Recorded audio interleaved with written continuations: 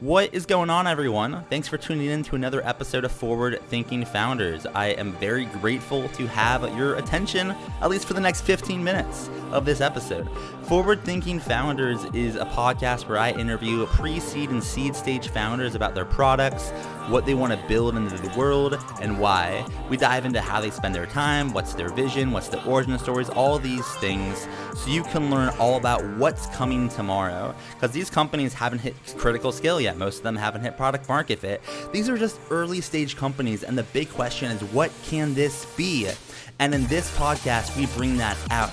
So with that, I really hope you enjoy your time listening to today's episode. And I've already done 200 plus, so if you like this one, listen to some of the other ones, like with Imadi Kund, Austin Allred, Leah Culver. We have great interviews, so check it out, enjoy the repository, and for now, let's get into today's episode. Here we go. All right, how's it going, everyone? Welcome to another episode of Forward Thinking Founders, where we talk to founders about their companies, their visions for the future, and how the two collide. Today, I'm very excited to be talking to Vlad Lokshin, who's a co-founder of Turtle. Welcome to the show. How's it going? I'm good. Thanks for having me, Matt. Yeah, excited to have you on. I'm looking forward to learning more about what you are working on. For people that haven't heard of your company, haven't heard of Turtle, what are you working on? What is Turtle? Yeah. So we've created what we think is the simplest all-in-one suite for working together online. COVID pushed us all to working online, but today you still kind of got one place for compliance and payments, one place for your task management and chat, another place for actually finding people. We think that's a lot of friction between two people simply working together. So we see ourselves as almost creating like the Venmo of getting to work with someone. If you just need a chat and payments with them, that's great. If you need the task management, chat, Calendly type of setup, we have that as well. If you need to integrate with other tools, we've got that on the horizon. But right now, it's a nice full stack solution for two people working together, two teams working together that covers everything from compliance, payments to the actual collaboration tools you need. So kind of walk me through, like, let's say, well, I guess two questions. One, could this be used for small teams? Can it be used for big teams? I guess one, what type of team would be kind of using this? And then you can kind of walk me through like the user experience of someone, if they landed on your site and they became a customer, started using the product, like, can you kind of walk me through what that looks like kind of for someone using it for the first time? For sure. So we're a bit more of a picks and shovels company than something where a customer simply goes and hires someone. We build the tools for the small teams and independents who are working online. So if you think of what Shopify did for stores, if you want to go and sell socks online, you've got this full suite of tools to be able to put up a storefront, handle payments, handle taxes, handle everything else that you need all in one suite. Makes it really easy to sell a sock online. We've done the same thing, but being able to sell an hour of your time or 100 hours of your team's times or a monthly contract of your team's times. So the experience is actually built for the teams who are working online. They get a back office to be able to create contracts, workspaces, chat rooms, group chats, anything else that they might need to work with their clients. And it's all integrated into one solution, gives the clients a really transparent view into where their time and money is going. So the experience is kind of 80% built for the service provider, but there are some pieces that are built for the clients who are hiring them as well. And walk me through a little bit about the origin story here. Like, why did you decide to work on this? And kind of why solve this specific problem? My co-founder and I have been building online software teams for about a decade now. Kind of started off building our own agencies. We built separate agencies. Then we built our own startups with remote teams kind of before it was an in thing with COVID. And then we came together to build a freelance marketplace. And that was really the culmination of how can we put people and tools into one platform and really give this all-in-one simple experience for working online. But at every step of that journey, it's just still so complicated to get to work with someone, whether they're on the other side of the world or whether you meet them at a Starbucks. You still have to go through just an inordinate amount of forms and compliance and everything else. And that just gets in the way of the creative and technical work that we think should be on the forefront, and everything else should just get out of the way. Totally. And as you've been working on this, like, you said you have a co-founder, like, how do you kind of know what to work on when you wake up? Like, as a startup, there's a million things you like could be focusing on. Maybe for you specifically, what do you spend your time on, and like, how do you know to spend time on it? If that makes sense. That's a great question. I mean, as a co-founder of the business, right now we have 8 team members total. But when it was just Venkat and I, you do everything. And then kind of as you scale up, you do a little less of everything, but you're still going to wear a tremendous amount of hats. And every quarter it still changes. So Venkat and I kind of have our natural gravitations. I'm more design and product oriented. He's more engineering and product oriented. But when the business needs it, I might focus on fundraising for a quarter or on customer development for a quarter, on the growth side for a quarter. This last quarter, we started to put together the beginnings of a first fundraise, and we really focused on the product side of some contract creation, back office pieces. So I'd say it was probably like 60% product design and 40% business growth and fundraising related. Totally. And I guess one more question along those lines, and that's, even going from, just co-founding team to a small team is like, I feel like the company looks completely different or feels different, just even from 2 people to 4 people to 8 people to like 16 people. What have been some things that you've maybe learned as you've kind of built your team and kind of raised a little capital? Like, what have been some learnings? We actually haven't raised capital yet. It's been a bootstrap business so far. Okay. We bootstrapped it to a couple million in sales now. So proud That's of awesome. that. Congratulations. Thank you. So let's see, what did we learn? I think we just kind of keep relearning this lesson that sounds a bit cliche now, but just opportunity is not everywhere. Talent is. Talent is everywhere. Opportunity is not, I think, is the smoother phrasing of that. And we just keep relearning that as we work with people in different countries. I mean, we have team members in the US, we have team members in Brazil, in Russia. Everybody just comes with their own level of skill that you really can't read on a book's cover. And we just keep learning and relearning that. And some people might work 10 hours a week or 15 hours a week and be excellent at contributing to a team at that level. And I think we've just, as a kind of work culture, adopted that the only way that somebody's a first-class worker is if they're working 40 hours a week in Silicon Valley or nearby.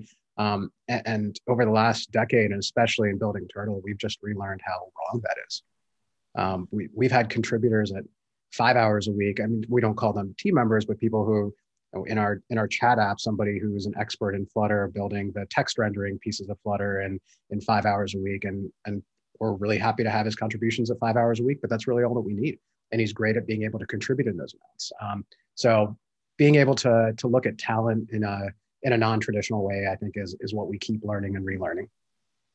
I love that. It's just like the future of work is flexible, and to fit kind of what you want out of, your schedule and your life, which is great. But I'm curious for you, if you were to kind of look out into the future, like 5, 10, 15 years, take all your learnings, take your day-to-day and just project it out. What do you see this company looking like in like a decade or two? Or in other words, what's the big vision here? Yeah.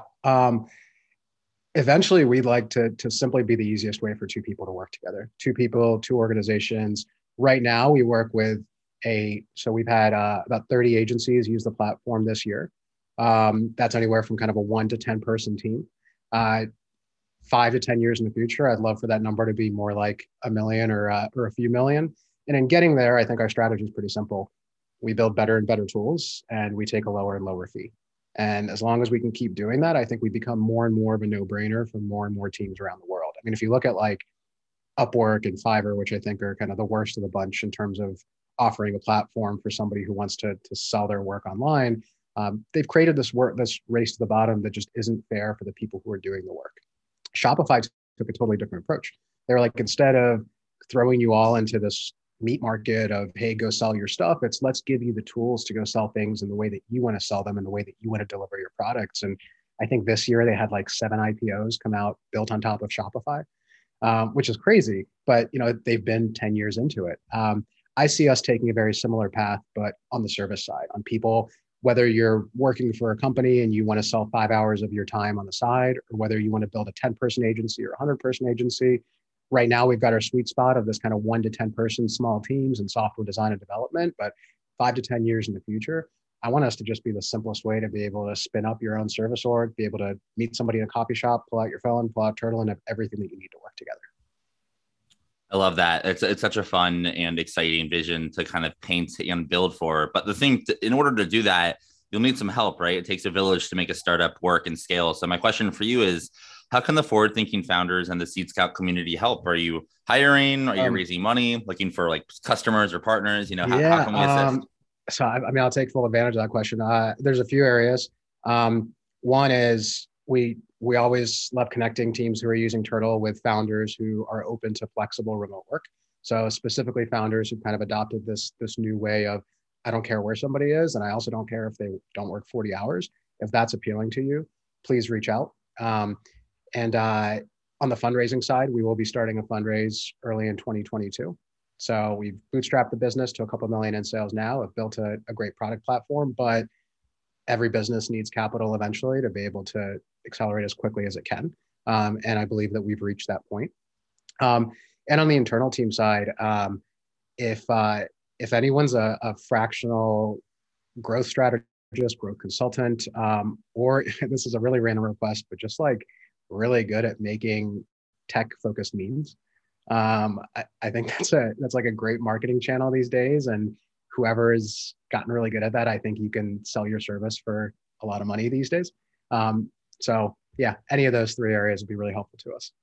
What a world we live in where I feel like chief meme officer is like a thing. Like that is a valuable role. Yeah. Seriously, I mean, think about how some of the early stage companies are growing today. You can have an Instagram channel, a Twitter channel, and if your content's good enough, that's all you need. Yeah, it's like, it makes me just wonder what's going on the people that can build those. I feel like generally they skew younger. There's also, of course, a lot of, all demographics, but I feel like the meme culture came out of like Gen Z. So you got this league of just like all these 18-year-olds that are just fighting to be these meme lords. It's like, it's hilarious. I love the term meme lord there, but I also think it's like a really strategic role. Like I think people are just like, oh yeah, they throw together some memes and sometimes it works. Like, no, I think they actually go much deeper than that. Like, this is like a cultural shift and how we market. I mean, even back to the last couple elections, like memes are here and memes communicate, and people who really have adopted this new channel are going to make some moves in marketing. Totally. Yeah, I completely agree. For my last question for you is, if someone wanted to learn more, become your meme lord, or just like reach out and just check out what you're doing, how can they find you online? Do you have a website, social media, email, anything like that? TurtleOS.com is our website. So given the infrastructure that we built in contracts, payments, et cetera, the first community that we've spun up where startups can actually find the different teams who are working on Turtle is called Match.dev. So if you are one of those founders and you'd like to get connected directly to one of the teams on TurtleOS today, you can go to Match.dev. You'll actually be able to start using some of the tools directly from that Get Started button and get an experience of Turtle right there.